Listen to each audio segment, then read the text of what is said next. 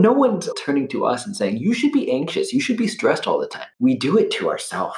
And once we realize that, we say, oh, I can choose the other wolf.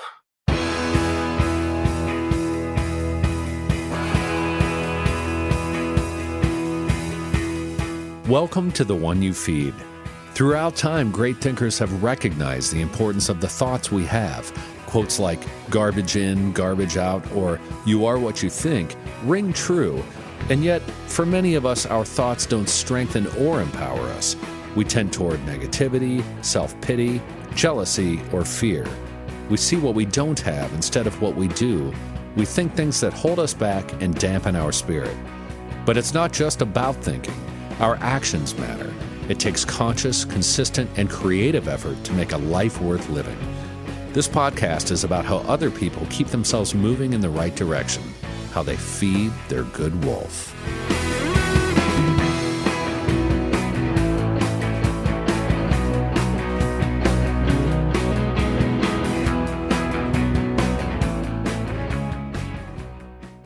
Bring a little optimism into your life with The Bright Side, a new kind of daily podcast from Hello Sunshine, hosted by me, Danielle Robay. And me, Simone Boyce. Every weekday, we're bringing you conversations about culture, the latest trends, inspiration, and so much more. I am so excited about this podcast, The Bright Side. You guys are giving people a chance to shine a light on their lives, shine a light on a little advice that they want to share. Listen to The Bright Side on America's #1 podcast network, iHeart. Open your free iHeart app and search The Bright Side.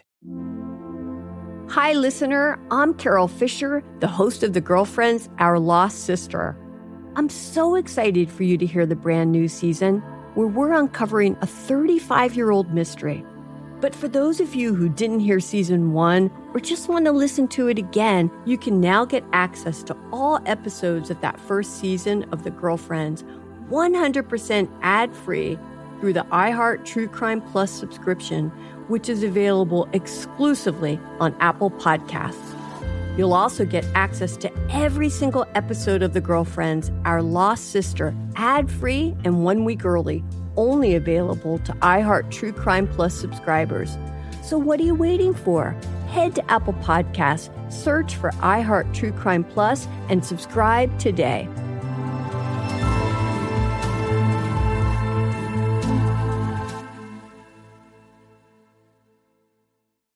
Thanks for joining us. Our guest on this episode is Lodro Rinzler, co-founder of MNDFL Meditation. He has taught meditation for 20 years in the Buddhist tradition and is the award-winning author of 7 books.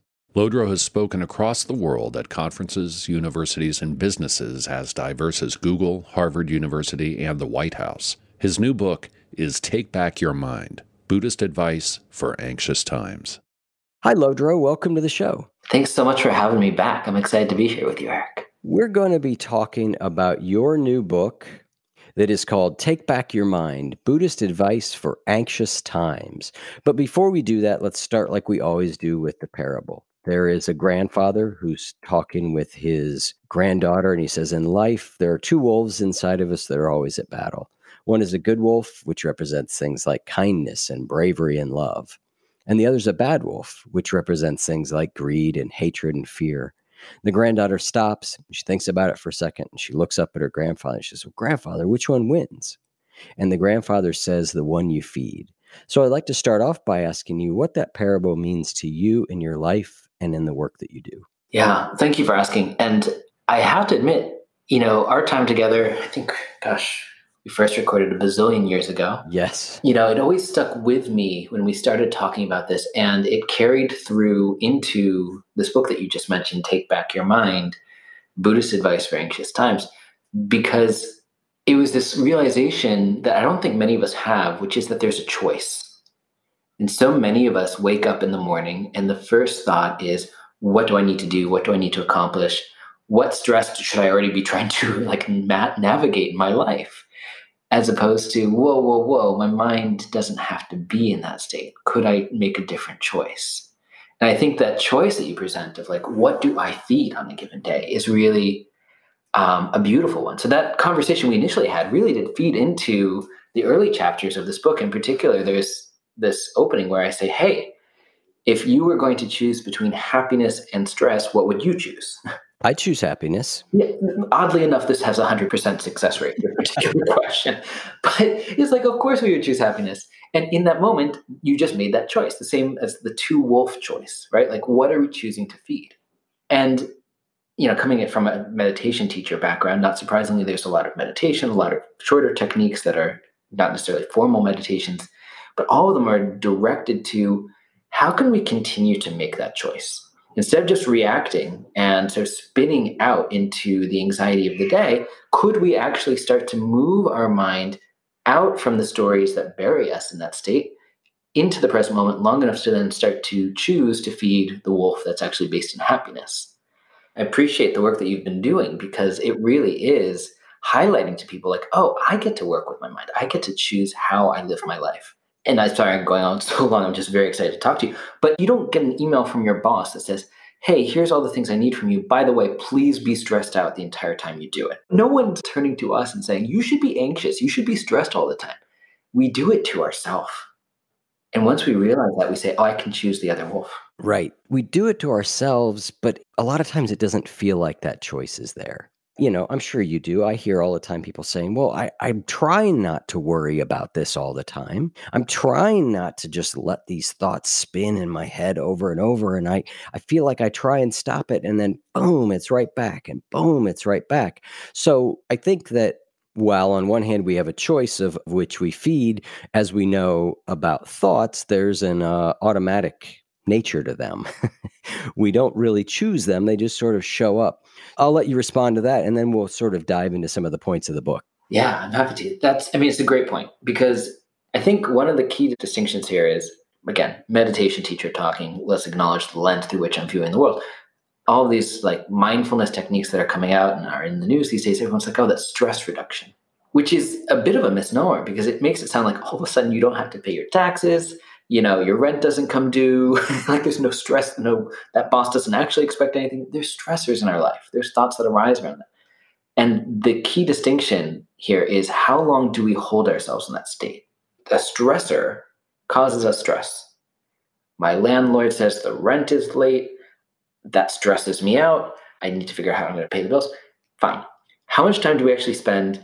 I'm going to actually be purposeful in getting my finances in order. And how much time do we spend walking around the world completely blinded to what's going on around us because all we're doing is having a conversation with the landlord in our head? It's not benefiting us. It's not benefiting anyone. The bill isn't getting paid. But we're locking ourselves in. At that point, it's no longer a stressor. It's a state of anxiety.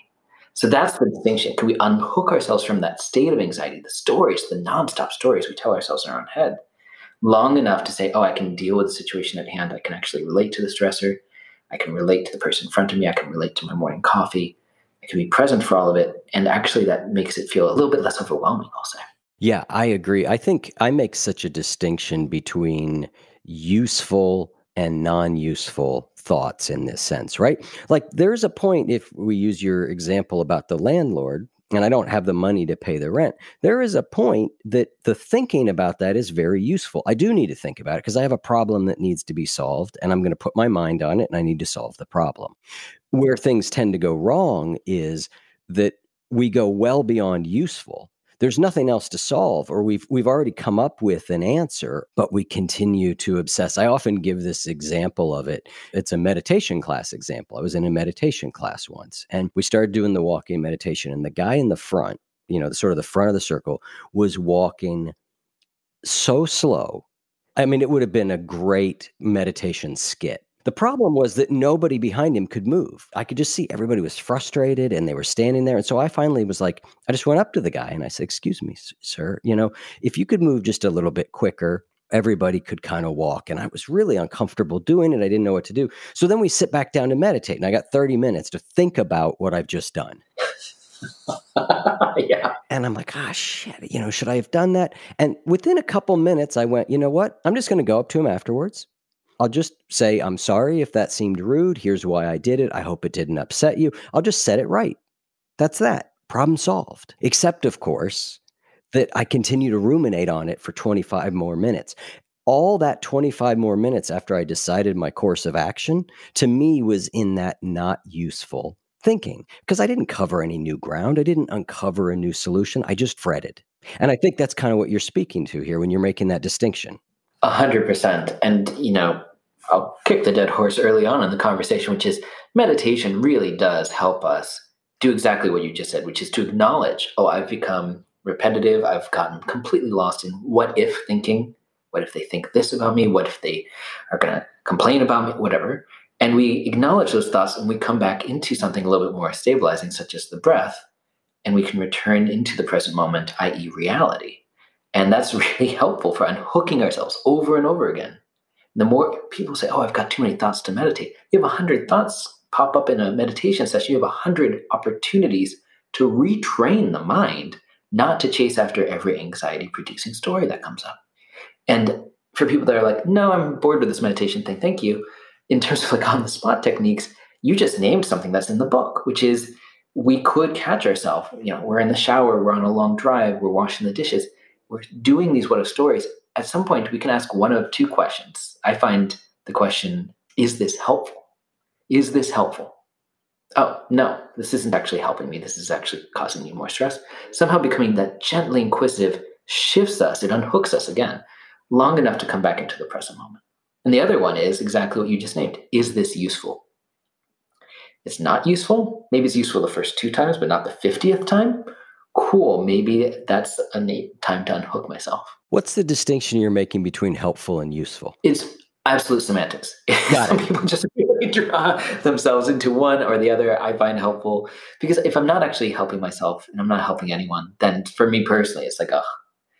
But I think the useful thing is, as you noted, maybe the first couple of times we say, okay, yeah, well, here's how I'm going to actually respond to that person. Or here's what I'm going to do. I'm going to go talk to that person after, just clear the air. And then after that, we say, well, now it's no longer useful. So there's some acknowledgement that, maybe there is information from our emotional states that we can learn. There's a whole 2 chapters, I guess, in the book around actually being with some of the emotions like anxiety or fear or worry or whatever it might be in that scenario.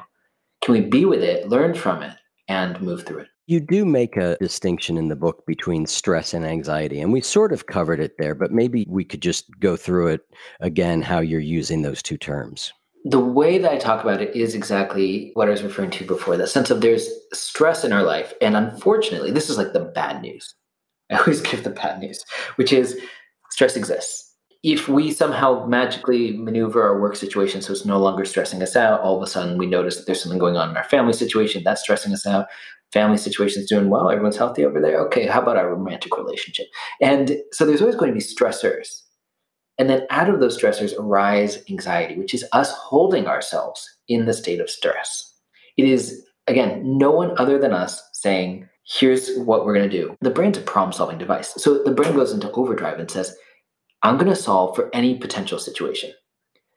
And yet, I don't know if you've ever had this happen. It certainly happened to me. You have this conversation coming up with a business partner, a friend, or whatever, and you play through, okay, here's what we're going to talk about. Here's what they're going to say. I know what they're going to say that. So here's my counter, and here's what I'm going to do. If I've ever spent, minutes to hours playing and replaying and problem solving around the conversation, never once has it ever gone the way I thought it would. Never once did they respond exactly as I thought and vice versa. So again, if it's not helping us, we need to actually start to rewire the brain and retrain the brain, not to hold ourselves in the state of anxiety. I agree with so much of what you said there. I think that idea, there's always something, there's always some stressor. There's always a problem to solve. The writer, she's not a Buddhist writer, but she's a spiritual writer, Mary O'Malley. She has a phrase that ever since she said it, and it's probably been 5 years ago, is never, it's just always with me. She's like, the mind is a problem factory. And I was like, that's my brain. Solve one and it just cranks out another. Your description, you were just talking about, like, I've got this conversation coming up with somebody. I'm just like, if I could just get through that conversation. I get through that conversation, I feel relief for a couple minutes, and then boom, new problem shows up. I'm like, well, okay, better get to work on solving that one. So you're right. If we don't manage, then for me, if I don't manage my mind, I stay in constant problem solving mode, or at least figuring out mode.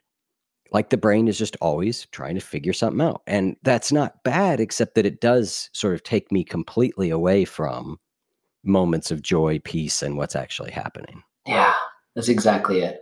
So going back to this choice, if I'm in the shower and I'm playing out these thoughts, the moment I'm actually able to unhook myself, I'm like, oh, it's nice in here. The warm water hitting my skin it feels nice. When we actually drop some of the stories that we keep ourselves locked in pain around, we find that there's this great wide open world that we can appreciate, that we can actually feel some sense of gratitude, contentment. But again, it's like a two-step process here. Like step one, unhook ourselves from that story so that we can come into the present moment long enough to step two, start to notice and appreciate some of the things. And there's also like multiple chapters in there around gratitude practices, appreciation practices, even just simple things that we can do in this moment where we can say, oh, I never really appreciate that piece of art that's hanging above my desk. Can I just rest there for a moment? Give myself 30 seconds of contentment. And it sounds silly when I say 30 seconds of contentment. Many of us don't even do that. We don't do that when we taste the morning coffee. We don't do that when we climb into bed with our spouse. We don't do that while we're petting the animal. Mentally, we're not there. So if we actually want to live a very full and meaningful life, we actually have to be present for it. Absolutely. So let's talk about getting better at this because, again, I know a lot of people listening, a lot of coaching clients I work with will say, yeah, I get it. Okay, yes, I need to move out of my thinking brain and my problem-solving brain and be a little bit more present. So fine. I do that and it lasts for about a quarter of a second and then I'm sucked back into the anxiety and it just feels like I can't get out. And so let's talk about starting to unwind that pattern because I think it's unrealistic to think that you or anybody is going to offer us like, well, here, just do this one little thing and that problem is going to just vanish, right? So how do you go about, walking somebody who says, you know what, I've got no ability to direct my mind. Where do I start? What do I do? I guess the first step is to disavow them of that belief. And don't get me wrong, I have close friends who love my work, even buy the books, but they're like, yeah, I can't actually meditate, thank you. And they have a belief that their mind is too busy, that the anxiety actually does get to control their life. And it's the first step really is to say, well, when we just did that, do you want to choose happiness? Do you want to choose stress thing? That person makes a choice. They say happiness. So can we actually just look for 1,000 different ways of choosing happiness? And it starts with that. It can start with as simple as like just verbally saying it and move into any number of tips, tricks, techniques. There's, for example, what I call in the book, the hiccup meditation, which is not a formal term, but it's just, okay, I'm super stressed. This angry email lands in my inbox. What do? I close the laptop and I take 3 deep breaths in through the nose, out through the mouth. Again, a 30-second situation, and yet it really radically shifts our focus. Now, here's the thing. Mindfulness meditation, this whole thing where we could do it for 5, 10, 15, 20 minutes, whatever, where we notice the stories come up, we acknowledge them, we come back, that literally trains the brain. But along the way, there's going to be little wins that we need to celebrate. So even if we have those 3 deep breaths and all of a sudden we feel a little bit like the body's calmer, the mind is a little calmer because of that 30-second intervention, now we know we can have intervention. Now we know we can have times of relaxation, that we don't have to always be in stress. So where do we pledge our mental allegiance? Do we pledge it to developing more stories around stress? Or do we start to say, well, no, it's not a Lodro or an Eric or anyone saying, here's how you're going to change your life. It's me. I just had that experience. When we, coming out of the Buddhist tradition, when we talk about faith is often referring to our own experience. I have a moment of relaxation while I'm practicing meditation, while I'm doing the 3 deep breaths, whatever it is. In that moment, it's me. I've discovered that. And I liked it. And I can go further with it. The faith is that I have an experience that I'm confident existed, that I can go further. And if I had 1 moment of relaxation, maybe I can make it 2. If it's 2 moments of relaxation in a day, maybe I can make it 5. And we just start to build our life in this direction. And again, the bad news here is that it isn't a quick fix. It's like a constant working and reworking with the mind. Sometimes it feels like we wade into the ocean. We're trying to push back the tide with our own 2 hands. That's where we all start. Don't get me wrong, and I get it. I'm a lifelong meditation practitioner. I've been doing meditation for 30 plus years. And only in the last few years did I really, really get serious and say, okay, not just during meditation, but in my post-meditation experience, i.e. the rest of my waking hours, I got to really address this. Otherwise, it's going to take over my life. And it's that. It's like once we make a real commitment, we start to notice how anxiety and all the what if stories come up. And there's so many different modalities, it's expanding beyond meditation, therapy, all sorts of exercises, journaling, things like that, that can help take us from different angles of working with the mind and bring us into the present moment long enough to, again, choose happiness. I love that idea of what am I pledging allegiance to? Because I do see a lot of arguing for our own limitations. There's a lot of arguing for why anxiety gets to win. There's a lot of arguing. I see that in a lot of people. Instead of, like you said, sort of saying, no, I'm gonna put my allegiance, my faith, and my energy over here that says, no, that's not the way it has to be. It feels that way a lot of the time, but it doesn't have to be that way. And little bit by little bit, I can reclaim the mind. And I think that for me, that's so much of it is just lots and lots of things. One of my favorite phrases is little by little, a little becomes a lot. And so 10 minutes of meditation here, 30 seconds of reclaiming my mind here, 5 minutes of breathing here. I mean, little by little, because most of us are not in a position where we go, well, I'm just going to go away for 3 years to the monastery and train my mind, and I'll then have a little bit of a steadier place to come from. We have to carve it out little bit by little bit. And to go a completely different analogy, if we are a boat and we set off from one dock and we're going to sail across the ocean, and the way that our momentum, the way we were raised, the way our schooling happened, our work situation, our living situation, all of that has come together so that we are on course to live and land of complete anxiety. But I'm not saying turn the ship around. I'm saying we're turning the ship 1 degree at first, 2 degrees. And then what happens as we sail over the course of the ocean, we end up going to a dramatically different land. A friend and person who I admire very much, Dan Harris, wrote the brilliantly titled book, 10% Happier. 10%, right? Like that's it. It's like 10% less stressed out, 10% more engaged in our life and more present and more appreciative. Like that's where we're going. If we took 1% of our day and said, no, I'm not going to chase after anxiety. I'm just going to hook myself a little bit, come into the present moment, sip my coffee, take the dog for a walk, be with, like, again, all of this is in the book too, where it's like, there's 10,000 different ways we can, beyond just a simple meditation technique, that we could start to retrain the mind to be present, not to chase after anxiety. That 1% a day means all of a sudden we're 1 degree in a completely different course than living our life-based anxiety. 2 degrees. And it goes over time. Weeks turn into months, turn into years. And the people I've worked with over the last, starting to feel old, 20 years I've been teaching meditation now. It's a situation where I've seen them over and over again say, for example, here we are in the midst of a pandemic. I can't imagine how I'd be able to handle this without actually having this established meditation practice, without the ability to work with my mind. It would be completely overwhelming me, which is actually a big part of what inspired this book, which is there's so many people who aren't working with their mind in any way, shape, or form. The mind is working them. It's taken over and it's overwhelming them. So can we at least take ourselves down to a state of relaxation, if not complete joy, bliss, et cetera, et cetera?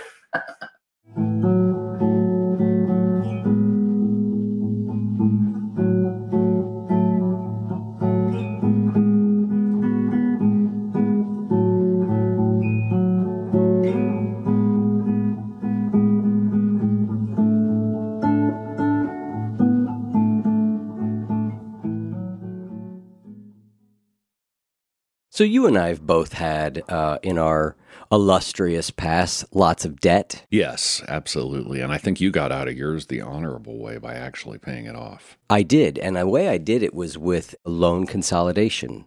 And it's really, really effective because all of a sudden, instead of having all these multiple credit cards with these really high interest rates, and if I miss one, I incur an extra penalty, and I'm just never going in the right direction, with a loan consolidation, all of a sudden, I have one simple payment with one lower interest rate. So Upstart is the fast and easy way to get a personal loan to pay off your debt all online. Kind of makes me want to run out, open 5 new credit cards, and then really just go crazy over the next year. I don't think that's the way it's supposed to work. But if it's paying off credit cards, consolidating high-interest debt, or funding a personal expense, over 500,000 people have used Upstart to get a simple, fixed monthly payment. They find smarter rates with trusted partners because they assess more than just your credit score, which in your case would be a real benefit. You mean my 11 credit score? Chris was known as the lowest credit score in North American history. You can get approved the same day and receive funds as fast as 1 business day. So if debt is taking over your life, it's time to get a fresh start with Upstart. Find out how Upstart can lower your monthly payments today when you go to upstart.com/wolf. And make sure to use that URL to let them know that we sent you. Loan amounts will be determined based on your credit, income, and certain other information provided by your loan application. Go to upstart.com/wolf. Eric, did I tell you that I made 3 of the Green Chef organic meals? You did tell me, actually, because you were pretty excited about how enjoyable it was to make them and how delicious they were. I made them 3 nights in a row, basically, but the porcini mashed potatoes and the orange miso tofu were just so great. My wife loved them, everything. She was very impressed, thinking that I could cook that well. Well, the interesting thing about Green Chef is that they have all kinds of different plans to fit every lifestyle. So the one you mentioned was the vegetarian one, because that's what we like to have. But they've also got keto, paleo, vegan, vegetarian, or if you're just looking to eat healthier, there's a range of recipes to suit any diet or preference. And Green Chef is the first USDA certified organic meal kit company. Yeah, which is important certainly to us, is that, if we can get it organic, it's ideal. And then it's also very sustainable because they offset 100% of their carbon emissions and plastic packaging in every box. So you can feel great about what you're eating and how it got to your table. One distinction I want to make, too, between Green Chef and some of the other meal kit plan companies that I've made is the instructions and the packaging are absolutely fantastic on this. You really would have thought that I knew a ton about cooking. It's got these beautiful printouts, very simple step-by-step instructions. I'll have to make you one someday. Yes. So go to greenchef.com/90wolf and use code 90wolf to get $90 off, including free shipping. Again, that's greenchef.com/90wolf and use the code 90wolf to get $90 off. And it has free shipping. Green Chef, the #1 meal kit for eating well. I want to explore 2 areas here. I want to talk about what you just mentioned a few minutes ago, this idea of I can't meditate, because I think that's a really important one. And then I'd like to explore some of the on-the-spot practices that you recommend. I mean, my obsession over the last couple years has been something I call spiritual habits. But spiritual habits is finding those on-the-spot practices, things we do in the midst of our lives that allow us to change, not things that we have to take time away from and go do, like meditation, which is critical, but things that we do as we're going about our day. So let's start first with, I can't meditate, my brain is too busy. Yeah, I think we have to start small. And there's also this part of the book, which is, I keep saying, here's something that you can do. And by the way, if you go to lodro.rinzler.com/anxiety, you get like me talking you through this. So a lot of times people say, I can't do it. And I watched a thing on YouTube and I put it down. It just felt like too much. To have supportive guides, have people that you can talk to. I made a commitment when my first book came out 9 years ago that I was going to respond to everyone who ever wrote to me about one of my books. And it does keep me ridiculously busy, but I still do it. People say, Lodro Rinzler's team. I'm like, I'm the team, folks. It's me. So when people are like, I can't do it, if they've taken the time to read one of my books, I can take the time to actually help, guide them a little bit. I'm a bit of a tangent, but I'm there for whoever is listening, wants to explore the book, wants to actually learn these techniques. It's not like I'm just a podcast guest. I'm happy to engage. All of these things are now recorded and they're live, and we can actually talk about, someone's going to talk you through this, and it can start with 5 breaths. We could just count 5 cycles of the body breathing. Maybe the mind wanders during that. We try it again. But it's just, we've got to start with a bite-sized thing.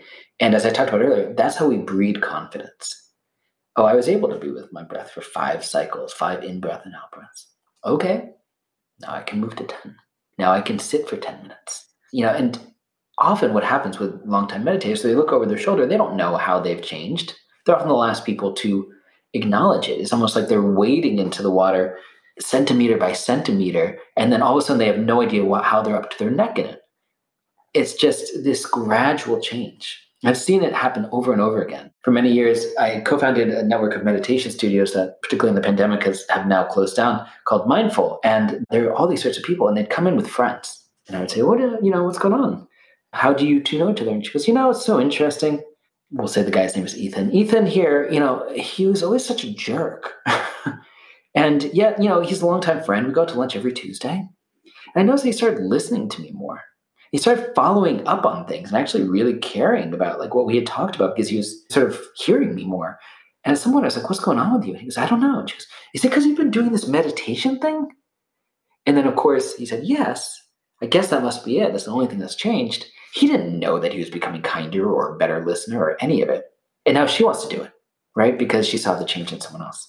So I do think that, again, surrounding ourselves with people who are going to support us in these endeavors can be really helpful. It doesn't have to be a Lodro or Rinzler. It can be going to a local meditation center or a meditation studio. It can be, there's so many online communities, including my own these days, that you can actually start to work with a teacher and have someone hold your hand. And it's not like there's, certainly not me, but many of the people I often refer individuals over to, it's not like there's some guru on the top of the mountain. They're individuals who are just a little bit further down the path than you, who might have been doing this and are still so close to where you were that they understand exactly what you're going through.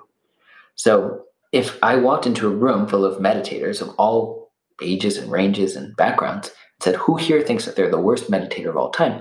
I would put good money on every hand going up. And that if it's everyone, then it's no one, right? So we sort of all have to be in it together. And I think that's why I'm sort of pushing the community support and teacher support during all of this. Yeah, I love that idea that everybody would think they're the worst meditator ever, because you're in your head and well, geez, I am trying to stay focused on this thing, and yet my mind wanders anywhere from every 2 or 3 seconds to, best case scenario, every 2 or 3 minutes, maybe. Maybe it extends a little bit longer, but I think when we realize that that's what happens, that's just the process, then we can relax with it. And I think that's one of the biggest things for me with what changed my meditation practice, and I've seen change a lot of other people's meditation practices, is to stop judging it and just to go, yeah, okay, so yes, I thought, 35 times in a 10-minute meditation. Because if we feel like we're failing, nobody likes to do something they feel like they're really bad at. And so I'm like, well, if I'm failing every 10 seconds, I'm going to develop an aversive relationship. And if I've developed an aversive relationship, it's going to be hard to stick with it. That's exactly it. And I think there's so many areas of our life already where we're unkind to ourselves. Meditation, in my mind, should be a judgment-free zone. If we even look at the classic definitions around mindfulness that are bandied about in the West, it's often that we are present to what is currently occurring, ... without judgment. Mm-hmm. So why are we judging ourselves in this practice? There's actually a beautiful moment in meditation. This is such a geeky thing to say, but most people are like, oh, this trains me to be present. It also trains me to be kind, because this moment I drift off and I catch myself. What do I do with that? Do I say, you jerk? Why are you so bad at this? You're bad at everything. I'm not surprised that you'd have your mind. You're not the person that can meditate. Or do I actually infuse that sense of friendliness? Hey, it's not a big deal. It happens to everyone. Generate thoughts all day long is what the mind does. Not a big deal. Come on back, relax. That moment is planting one of 2 possible seeds, to come back to our parable, right? Am I planting the seeds for aggression towards myself that will ultimately, if I don't feel good about myself, lead to me causing harm and causing aggression towards others? Been there, know that one. Or the one that I've gradually gotten better at over time, planting the seeds of deep kindness toward ourselves. And that's the moment that we say, oh, wait, if I actually have a deep well of love and kindness for myself, then I can actually go and offer that to others. I love that. I think that's a great thing to really draw attention to, is that moment really matters. What do I do? How do I respond to my mind having wandered off again? And it's so funny. I've said this on the show many times. I know that I heard meditation teachers were saying Your mind's going to wander, not a big deal. Be friendly to yourself, bring it back. I know that's what they were saying.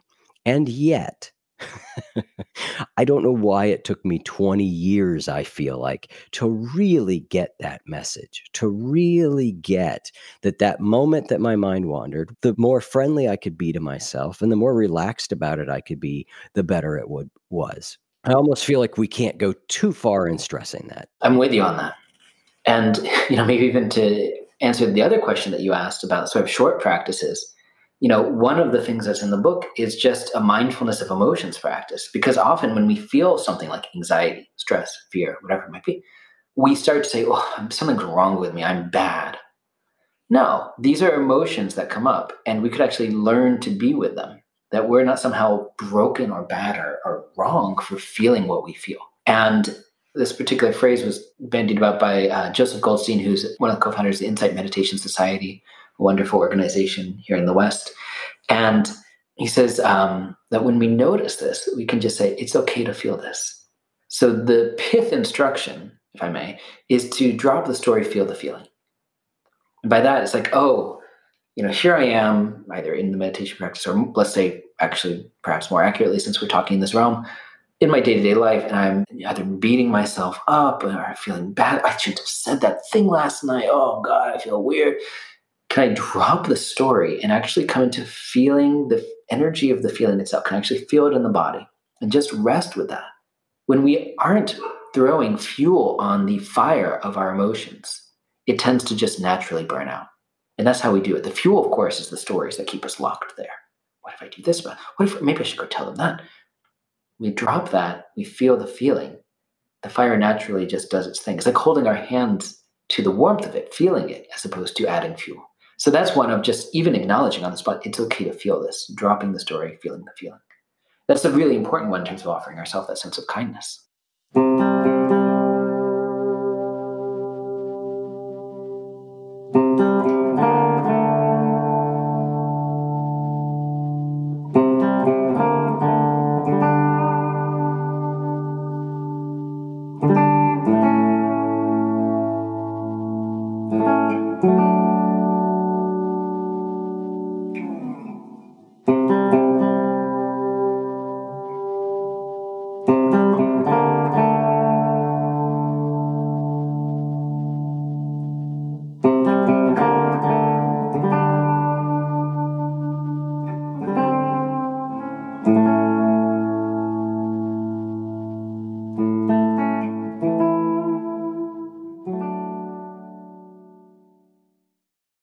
One of the greatest loves of my life that I've had forever, besides Chris, is reading. Great children's books can open up new worlds for discovery, and with Literati Kids, your child can explore uncharted places every month with spellbinding stories handpicked by experts.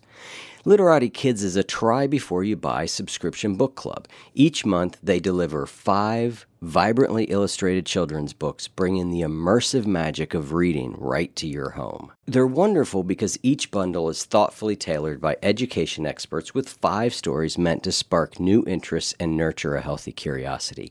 I sent these to my niece and nephew, and they absolutely loved them, and my sister-in-law said that they were just such great books, far better than she would have picked on her own. And on top of that, not having to sort through hundreds of titles trying to guess what your child will like, Literati sends you the best books, and then you choose to purchase the ones you love and send the rest back for free. How cool is that? It's like a book fair delivered to your house without those stupid forms you have to fill out. Head to literati.com/wolf for 25% off your first 2 orders.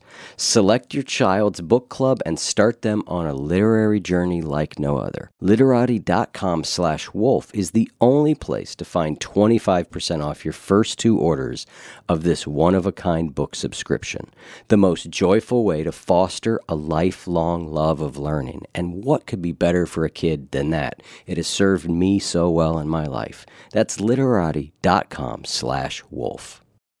What I get a lot from listeners or people are saying like, well, it's great. I try that, but here's the problem. Here's what's not working. So I'd love to get folks like you on and explore these things in a little bit more depth, because drop the storyline, feel the feeling. We all get it. And we're like, wow, that makes a lot of sense. The challenge that I have in my own life with it sometimes is it's like, I try and drop the storyline, feel the feeling. I drop into the feeling for about a quarter of a second, and then boom, I'm back up at the story. And then I'm down and I'm, and it goes back and forth. And maybe sometimes I even manage to stay in the feeling a little bit. But when I come back up, the story's still there, just doing its thing. Is it just that the fuel takes a while to burn out? And this is something we have to just, back to that word of practice, we just have to keep trying.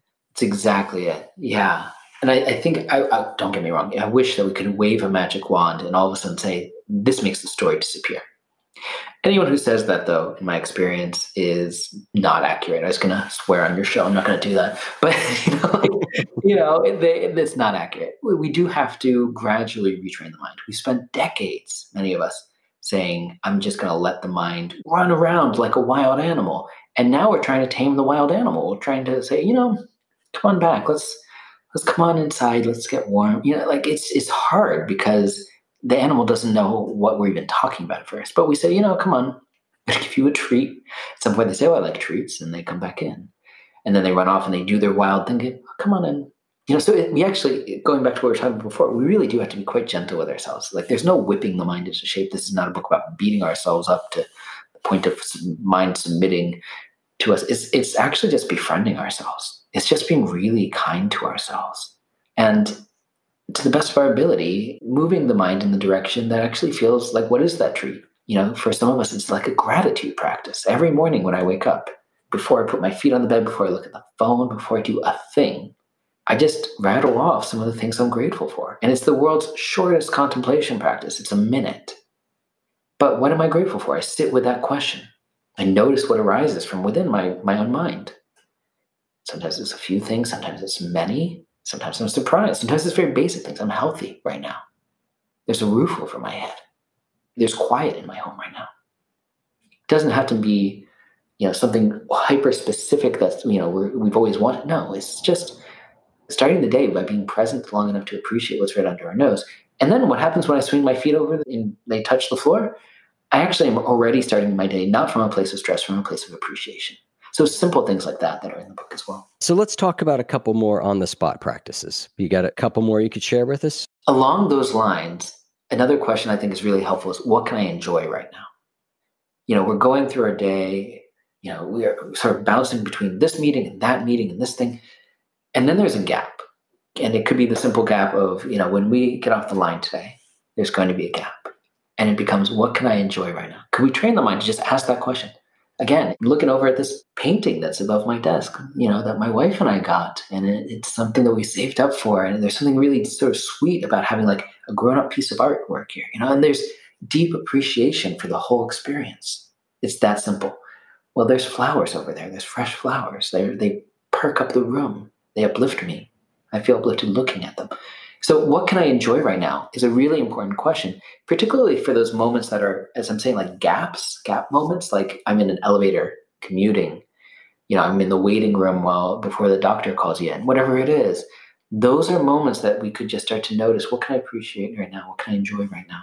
That's a really helpful one in my own experience, alongside what am I grateful for? And then there's one that I probably should have mentioned for the people who are still like, this guy's, full of it, and I can't actually ever meditate or any of it. There's a practice in here called the thought party, which I love, which is something I was introduced to when I was 18 years old. And it's the idea of not trying to stop the thoughts, but actually to invite them all in. It's like to get it to the point where it's almost extreme, where we're sitting, and again, you could be in the waiting room. This doesn't have to be a formal meditation, but we're like, oh my gosh, so-and-so said this, and I'm going to do that. And then after this, I've got to do that thing. And then all of a sudden we say, let me invite in all the thoughts. Let me see if I can think every thought that I could possibly think. And it becomes very, very, very, very, very big. And at some point it pops, because it's just like, it becomes so ludicrous that we start to develop a sense of humor about it. And that's been my experience. It's been the experience of any number of meditation students that I work with, that if we get to that point where we say, I'm just going to make it really, really, really big, at some point it becomes ludicrous. My favorite example of this is when I start talking to someone around work, and they say, well, sort of dropped the ball on this project and there's so much anxiety around it. Okay, let's spin this out. Let's do it. If they are mad that I dropped the ball on this project, then I'm going to get a bad review. What happens if you get a bad review? I get a couple bad reviews, I'm going to lose my job. What happens if you lose your job? I'm never going to get another job like this again. What happens if you never get a job? Well, then I'm going to lose my mortgage. I'm going to be destitute. And it always ends with people living in a box on the street. It could be I sent an email late at night and my boss is going to be mad I didn't bother them. And it ends there. So it's like at some point we almost have to laugh and be like, oh, this isn't reality. So we make it big enough so that we realize how far we are from reality, and then it pops. And then we can come home to reality again. So that's another one that I think could be helpful for people that are like, I have too many thoughts to meditate. Think all of them. Bring them all in, and then come back home to reality. Feel the breath for a moment. See if that's helpful.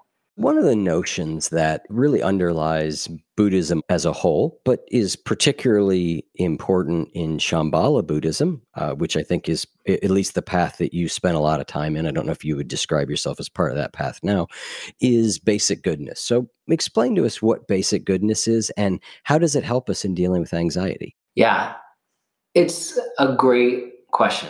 This term, basic goodness, is really profound, and it's something that was developed by Chogyam Trungpa Rinpoche, who's a Tibetan Buddhist teacher and is, very well known for bringing these teachings here to the West.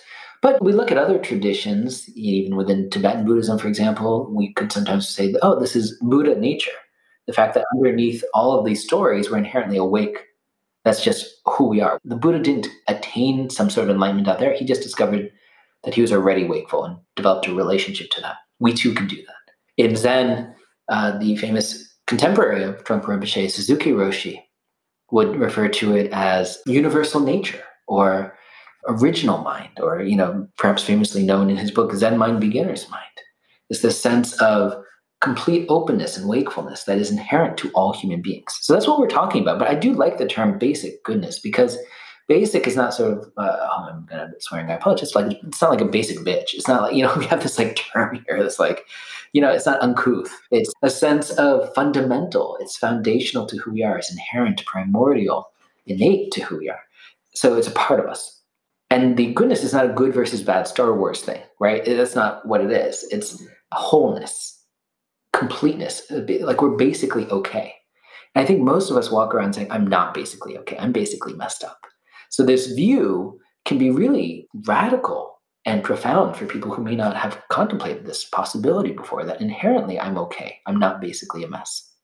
We can mess up at times. We can be completely blocked from our goodness, our basic goodness, our Buddha nature, and act confused. I have.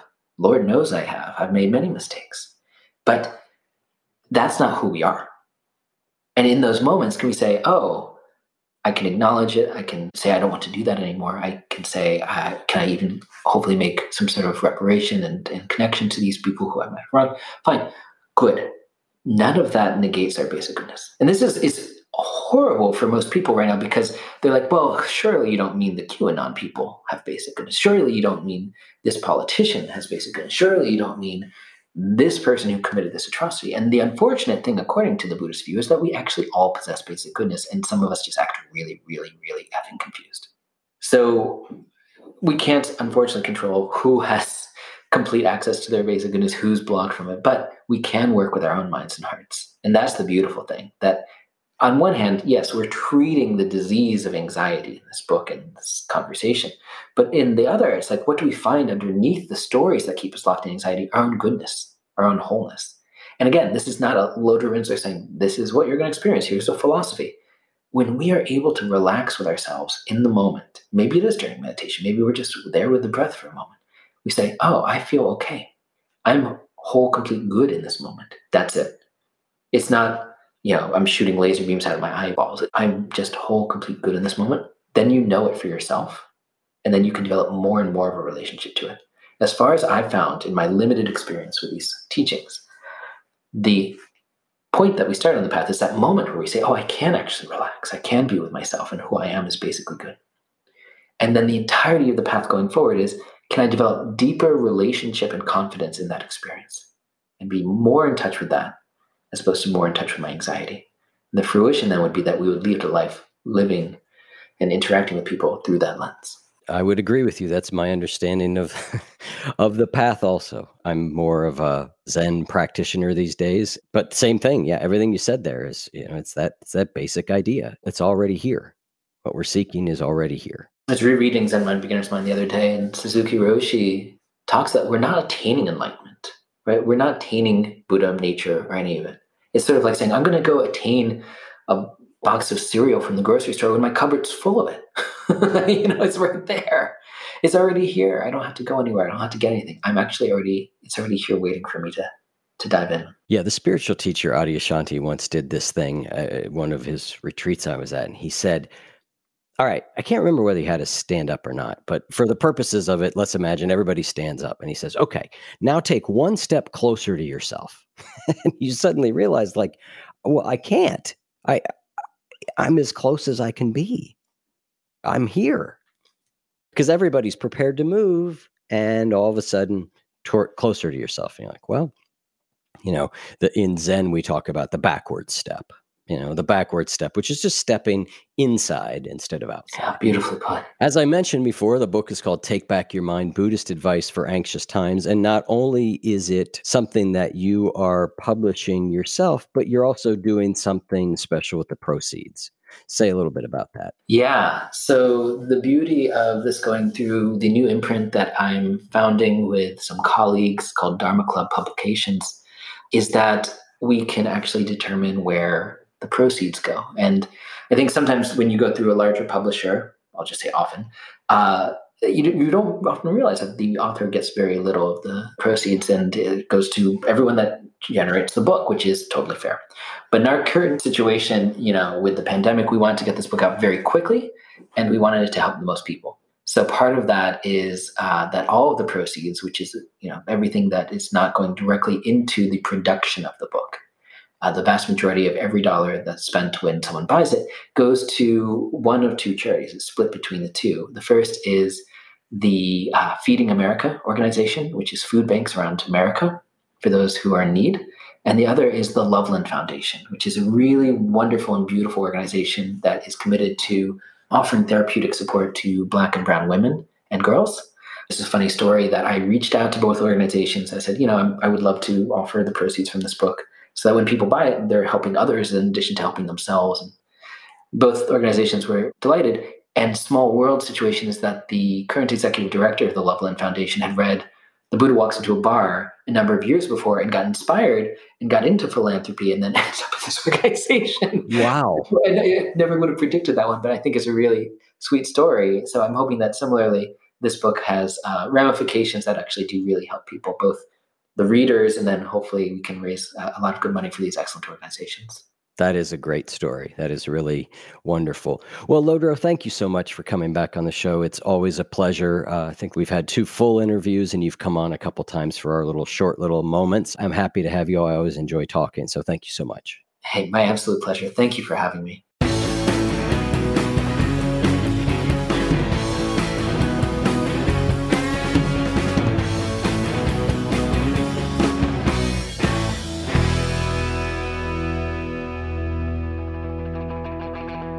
If what you just heard was helpful to you, please consider making a monthly donation to support the One You Feed podcast. When you join our membership community with this monthly pledge, you get lots of exclusive members-only benefits. It's our way of saying thank you for your support. Now, we are so grateful for the members of our community. We wouldn't be able to do what we do without their support, and we don't take a single dollar for granted. To learn more, make a donation at any level, and become a member of the One You Feed community, go to oneyoufeed.net/join. The One You Feed podcast would like to sincerely thank our sponsors for supporting the show.